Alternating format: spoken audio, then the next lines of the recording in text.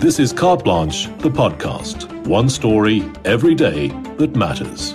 Delve into the issues that impact you. Whether you're in need of a better understanding of the world around you or simply seeking inspiration or unique perspectives, you'll find it all here.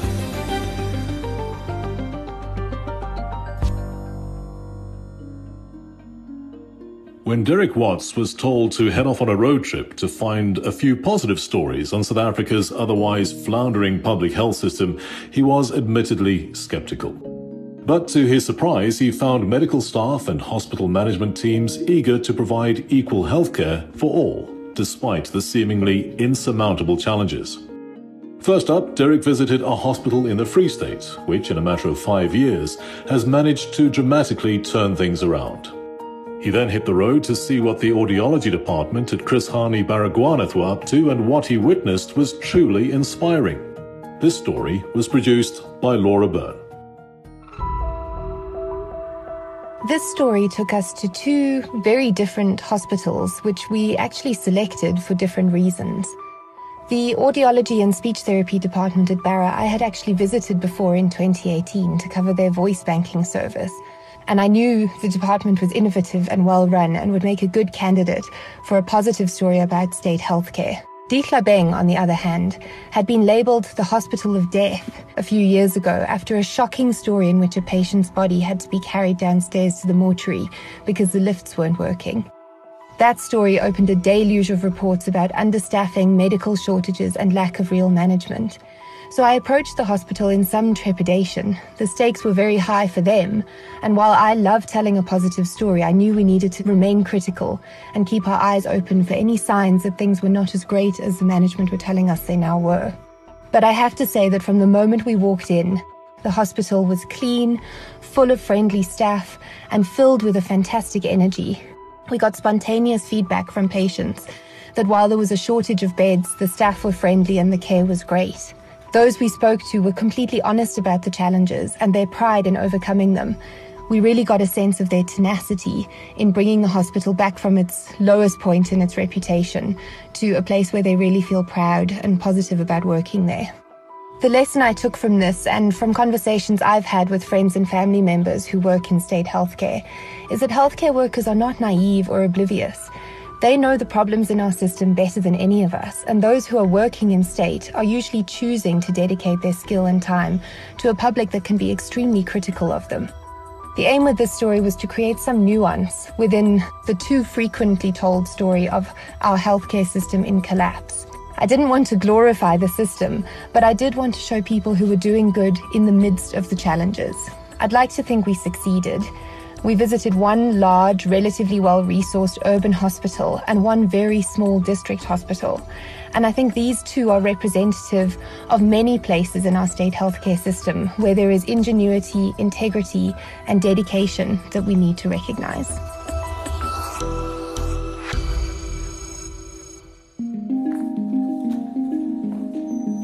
Dumalang, doctor. Lekai? Busy day? Yes, busy day ahead of us today. What you got? So I'm going to first start with my usual ward round. State healthcare is too often a bad news story.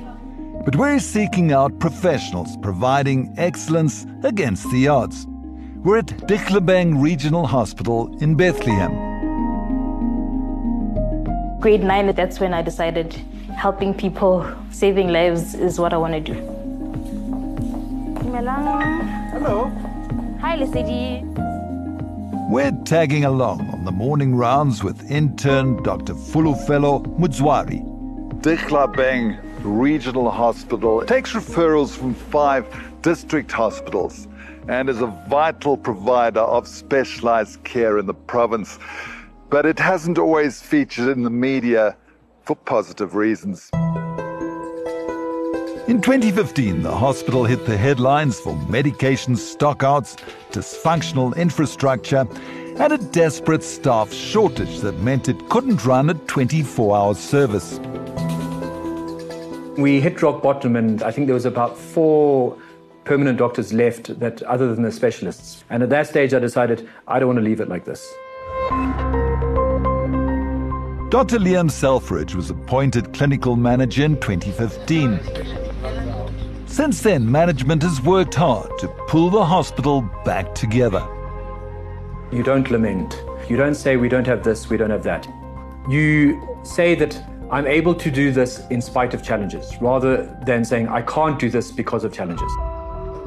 If there are any challenges, immediately we attend. Acting head of nursing, matron Dimakatso Mashiani, has been at Dichlabang for 22 years. After 2015, everything changed. It was called the Hospital of Death. Now it's not hospital of death. Now That's you're getting where compliments. We really do get compliments, as much as sometimes we do receive the complaints, but which are being addressed immediately.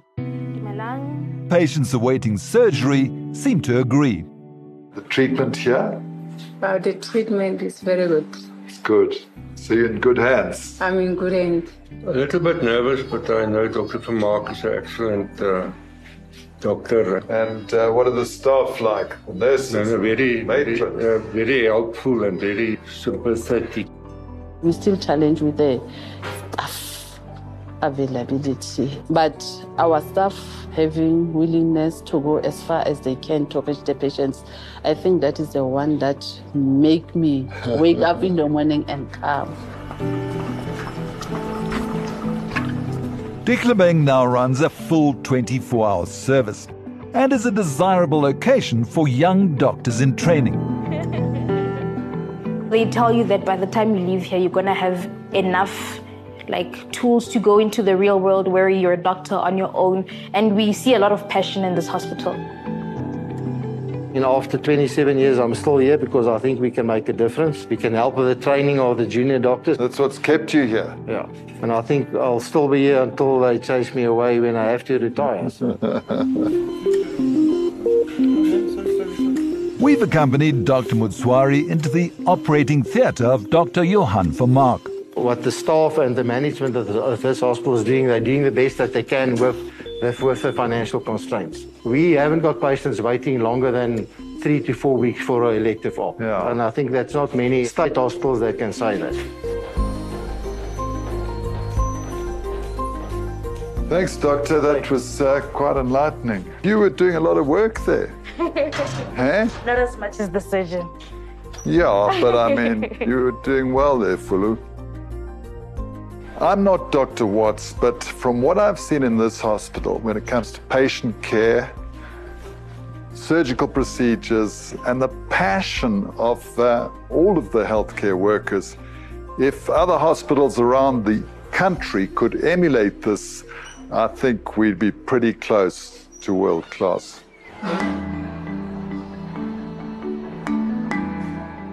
You said in 2016 that you want this to be the best hospital in the Free State. Everyone has their challenges, but Dichlabang has stood out mainly for service delivery, right across the board, from surgery, anesthesia, orthopedics, and internal medicine. Every head of clinical unit has been here for more than 10 years and some 20 years. We work around the challenges. So you wouldn't claim that the hospital is perfect? No, I would not claim that it's a perfect hospital, but we are fighting to make sure that our patients are on top. Well, that wraps up Dichlabang Regional Hospital in Bethlehem, and it was quite a surprise for us.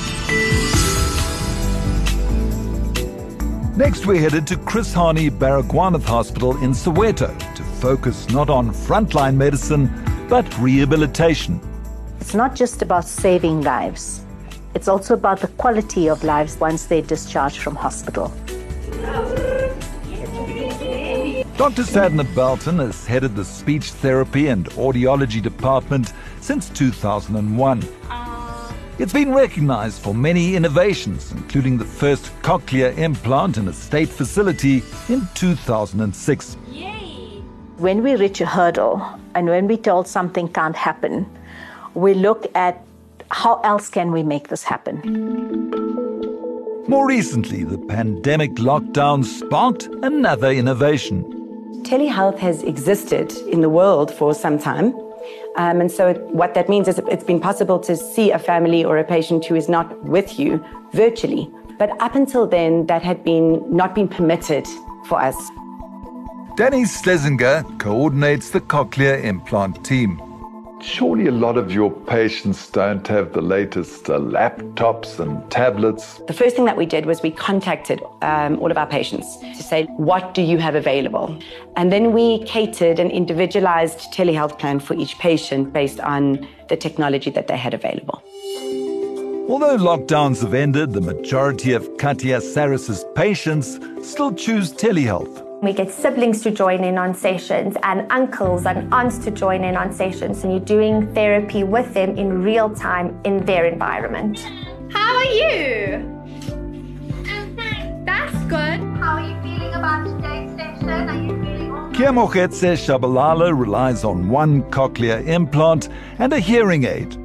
Telehealth makes life a little easier for her mom, Cindy. When she comes from school, the department is closed at the hospital, but the speech therapist will go an extra mile and do after hours. I don't need to be absent at work to take her to a speech, so I can do it at the comfort of our own home. Because you're not there, the ownership goes straight on to the parents. So you're actually counseling the parent on what to do, and they're learning the skills.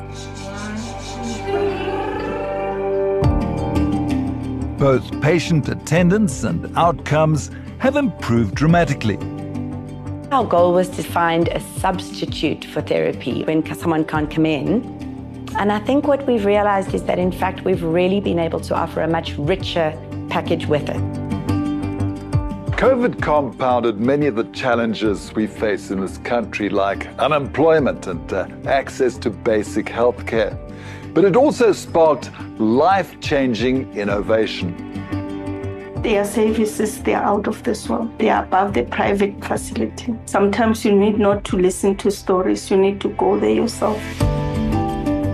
I'm working at a hospital because my patients have a right to the best. There should never be this thing that comparing ourselves to private healthcare, because for me, that is not the benchmark. The benchmark is actually what our patients are saying to us about the services they get. It can be hard not to believe that the challenges in our healthcare system are insurmountable. But perseverance, passion, and strong leadership really can produce excellence.